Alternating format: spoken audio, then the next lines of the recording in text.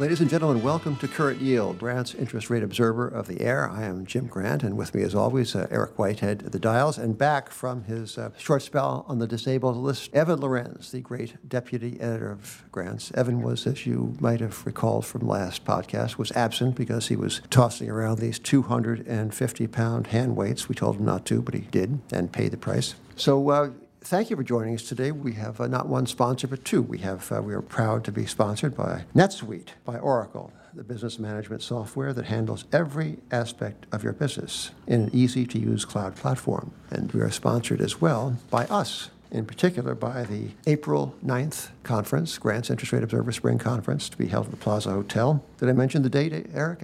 April 9th. And it's hard to know how exactly to sing the praises of this conference and do it justice. But I'll begin by just mentioning that Bob Farrell, the perennial great institutional investor, all-star strategist and technician, is going to be there. Richard Silla, the great historian of interest rates, tells about the past, present, and future of rates. Wendy Battleson, authority on the art market. Russell Napier, authority on monetary disorder, of which the world has plenty. Steve Hanke on inflation of all kinds, the hyper and the other. And one of the most accomplished stock pickers around, John Hughes. So anyway, that's us, April 9th. Be there, please. Evan, while you somehow prepare to tell us about a bank that could and did lose, like a Hunt Brothers caliber loss in the municipal bond market, I just want to mention a few things about this French bond. Go for it. Yeah. So this caught my eye yesterday. The Financial Times reported, and almost breathlessly, France revels in sovereign debt sweet spot as demand for a 30-year deal soars. Quote, France has ventured into the 30-year bond market for the first time in 2 years, attracting strong demand from investors seeking solid yields, while central banks around the world seem committed to keeping rates low. I guess by solid yields, the Financial Times of London means yields greater than zero, right? Pretty much. Well, this is 150 basis points to the good, so I guess to that particular extent is solid. But Evan has prepared some data, because we around here at Grants are data-driven, like certain central banks we could name. And the long-term annual rate of inflation in France, long-term, like 5 years, is what, 1%? Average? Just about, yeah. Yeah. And last 12 months or so, it's been a little higher than that, but call it 1%. So what you're getting is 50 basis points free and clear of the rate of spoliation of the euros in your pocket.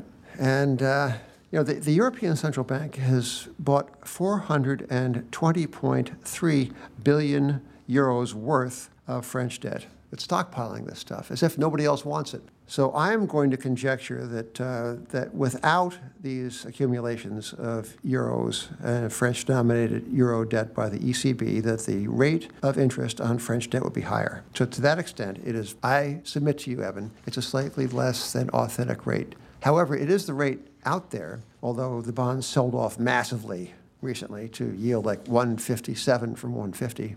But still, what are people asking? Why don't people write their congressman or something and demand a higher rate of interest? The streets might be blocking them with the yellow jacket protesters. I suppose. And also, if you're going to write to your congressman about French debt, that letter will probably go unanswered. Anyway, that will conclude my sermonette, Cry for Help on French debt. Evan, please do tell us about this titanic loss by the Deutsche Bank. Deutsche Bank is a perennial problem child. We actually wrote about Deutsche in early 2016, and the headline we used at that time was Big Sick Puppy. If you don't remember, in early 16, Deutsche Bank's contingent convertible bonds, which get written off or turned into equity in the event of problem, which is a very real probability with Deutsche, we're trading at very low levels and we're knocking down the cocos for other banks in Europe. Not much has gotten better for Deutsche. I mean, it's a very big bank. Its balance sheet is 1.3 trillion euros. It's levered a little bit over 20 times assets to equity. It has a gigantic derivatives portfolio that foots to 48.3 trillion euros. So it's no piker. It's a systematically important financial institution. Systemically important. It actually wound up in the headlines of the Wall Street Journal today for a loss of $1.6 billion. Now, this loss is remarkable for a couple of reasons. One, it was for a portfolio of $7.8 billion of municipal bonds that they acquired in 2007. One question is, how do you lose money on munis? The other thing is, this loss was actually incurred in June of 2016. The bank didn't actually own up to it. The investigative journalist at the Wall Street Journal actually had to dig into the numbers. It's a heck of a job, by the way, by the Journal on this. It is. And in the 10 years that Deutsche Bank basically held on to this trade, people inside the bank systematically tried to hide the losses, understate the reserves that they need to put aside for this, basically fib about the health of their balance sheet. They even created a plan called Project Marla to reclassify the bonds investments as financial guarantees so they wouldn't actually have to mark them to market on a daily basis. But how did they lose this money? Were the bonds themselves in trouble? Was it the derivatives with which they hedged? Was that the problem? What was the source of the loss? The journal wasn't entirely clear on that. They noted that some of the bonds were from Puerto Rico, and of course Puerto Rico is written down, but it was a large portfolio of bonds that included stuff, everything from California to New Jersey. Not only that, there was a monoline insurance on the portfolio of bonds. The monoline insurer might have gone bankrupt in the financial crisis. The journal didn't actually name who it was. But Deutsche, at the time that they took out this trade, was actually worried about default and actually bought CDS from Berkshire Hathaway. Yeah. And they actually made some money on the CDS. So it's still not entirely clear to me how they lost all these funds. But to me, this actually raises bigger issues about Deutsche and kind of banks, especially European banks in general. I mean, Deutsche for a decade was fibbing about the losses that it actually had incurred or was, suffering on this portfolio. It was raising equity, so it basically wasn't informing new shareholders when it was raising money. And nobody had a real sense of how much capital was there. And I mean, today we can see on its balance sheet that, there's roughly $20 of assets for every $1 of equity. What we don't really know is the quality of those assets and kind of the hidden losses. Banks in general and in Europe in particular have taken out these capital relief trades and to try to boost their books, where they nominally get a third-party guarantor, oftentimes a hedge fund, to guarantee payment on any loans that go dud. But the only problem is the hedge funds, in order to juice their own returns, tend to use debt. So there's this systematic extraction of capital out of these banks as they're trying to boost the return on equity. At the same time, nobody is really sure about the asset quality because they systematically engage in games to, So every time you feel a temptation to be contrary and to buy the equity of a European bank, it's like this old Adam Smith book years ago, not the other Adam Smith, the Scottish guy, but the contemporary Adam Smith. His line was, every time, he quoted somebody, he said, every time I wake up and feel an urge to trade cocoa, I roll over and go back to sleep. The same might be said with the equity of these European banks. So what is the price to book of Deutsche Bank now?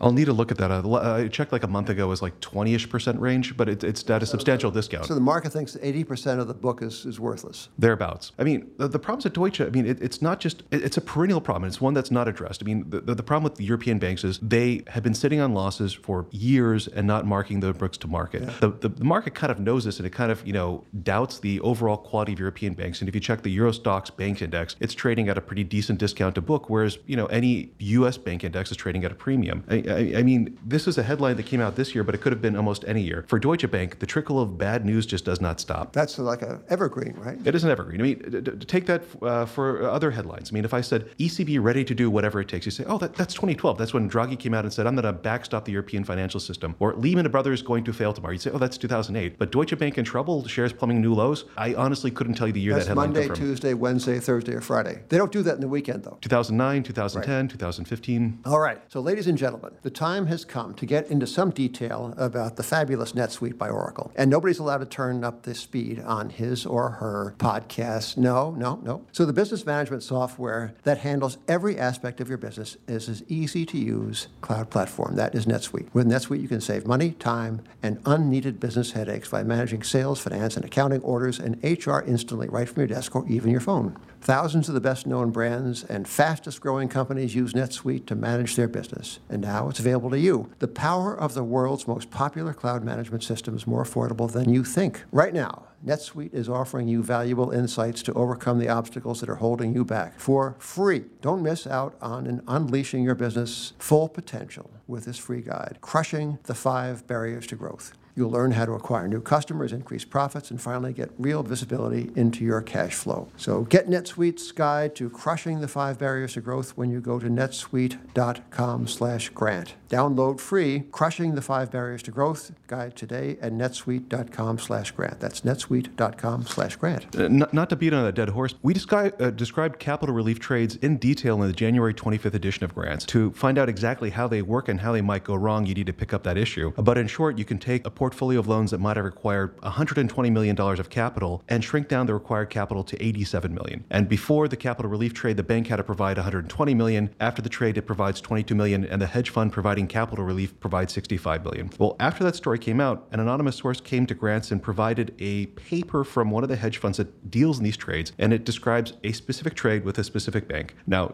to protect our source, we're not going to name the hedge fund or the bank, but we will read a couple paragraphs from this 8-page paper. Now, the hedge fund wanted to sing the praises of the bank high, so it said, rigorous underwriting process. The bank's acquisition finance segment has a robust underwriting process in that 80% of deals are rejected before they're taken to the credit committee. This is similar to another bank reviewed. It just goes on to sing the praises about how good of an underwriter they are. Robust is the best thing you can do. And in the last paragraph on page 8, it begins saying, bank was not very diligent in collecting recovery data and therefore does not have any historical average recovery rate data. So maybe they're so busy making sure all the loans are pristine that they didn't even bother to check the ones that went bad because, no, never mind. Yeah. Banks have one job. I know, yeah. The one job is keeping track of the money. And they did not keep track of the money. That was their one job. You know what I'd call that? I would call that unrobust. All right, just a word on the late, great Don Newcombe. Do you know, Evan and Eric, that Don Newcombe was the first pitcher to win Rookie of the Year, Most Valuable Player, and Cy Young Awards during his career? And only Justin Verlander of the Tigers has duplicated that feat. And Newcombe became, in 1949, the first black pitcher to start a World Series game. He was in the class of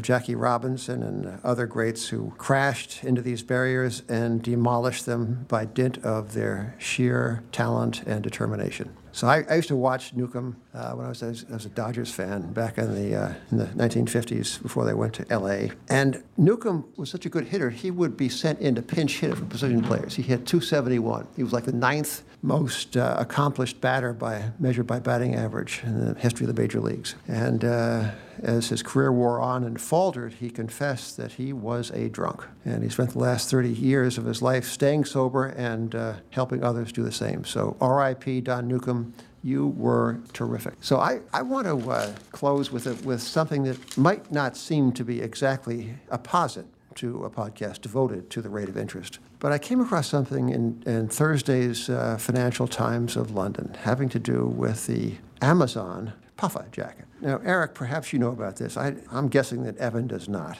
But Eric, I think, is a more compliant husband than, am I right? Well, I am a horrible husband. In what? Oh, you can tell us later the details, but you're a good husband, right, Eric? Pretty good? Yeah. Then you probably know, as we readers of the FT do know, that the Amazon jacket is selling for $139.99, that it is a sensation, that it has its own hashtag and its own Instagram account. And people just can't, you go on the website, you Google or something, and they'll say, men are obsessed by these socks. And you say, oh, for Christ's sake. No, they're not. They're not obsessed by these socks. This is bait click. I'm 72 years old, but I can tell bait click. But people evidently are obsessed by the Amazon puffer. And it's an important fact because of what it might signify for the world of luxury, consumption, and, if I may be excused for using a somewhat pretentious term on this podcast, the zeitgeist. So the idea has been to pay a lot for a luxuriously appointed and affluence signaling puff jacket. And you can get one from, I guess, Canada Goose. I guess you can spend a couple of $1,000, or at least $1,000, for a Moncler amethyst coat. Now, that's for 2,600 euros. That's kind of a Deutsche Bank caliber purchase, right? Yeah. I would bet, not knowing, I would bet that Deutsche Bank is going to outfit like everybody in the bank with one of these 2,600 euro Moncler amethyst coats, just because it kind of like it has money to burn, right? Well, they've shown a real aptitude for burning money. Right. But this is like cheaper than blowing up a derivatives portfolio or a muni bond portfolio. Just outfit the whole staff with this. Wow. And at the end of the day, you have something to show for it, which is a warm staff. Right. Now, so along comes Amazon. And despite Jeff and Lauren, and despite Amazon's starring presence in the New York City news, New York City being the fashion capital of the nation, Amazon is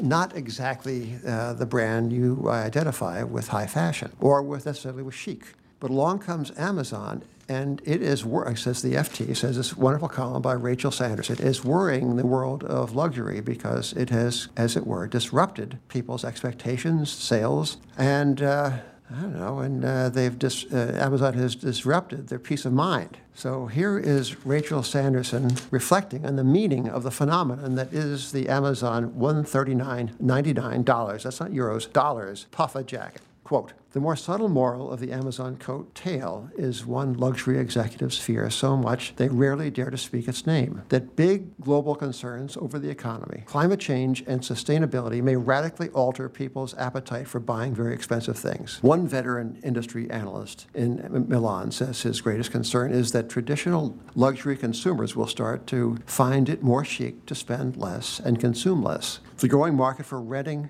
posh frocks and bragging about it on Instagram, or buying only second-hand pricey handbags like those from Chanel or Louis Vuitton, is seen as a sign this shift in consumer sentiment is here. So too is the Amazon coat sensation. In other words, in the future, you may proudly rent your Versace dress while you proudly own #the Amazon coat.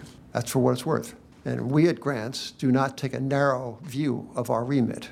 We haven't got like this where the Fed says this what are the word they use? I'll say this. Grants has a great track record of predicting fashion. We called Under Armour nearly at the top of the stock 4 years ago, and since then it's been a straight line down. Yeah. Has Under Armour not been in the news? Oh, I think I saw something today. It turns out that the CEO has a rather intimate relationship with an MSNBC anchor whose advice he takes over that of his board. I think the advisability of that executive plan would depend upon the quality of the advice from the particular journalist. Now, for example, I could see the Fed doing better if it were to take the advice of a certain journalist. I could think of a journalist. Yeah. Hey, ladies and gentlemen, thank you for joining us today on Current Yield. But before I sign off, I want to once again encourage you to be with us on April 9th for our great spring conference, featuring, among other names I mentioned earlier, Edward Macquarie, who will challenge, as he has previously done in the pages of Grants, the validity of the stocks for the long-run thesis. Anthony Scaramucci, a very, very plugged-in hedge fund manager and presidential advisor, is going to talk about Wall Street and Washington. And our friend, he's a friend of Fabiano Santin's. Andrei Jakursky is an authority on investing in many places, including, not least, his home country of Brazil. So it's going to be a conference that engages your attention in all manner of topics, and we hope in a way that will make you even richer than you were before you walked in the door. So see you on April 9th, and you'll listen to us next time on Current Yield.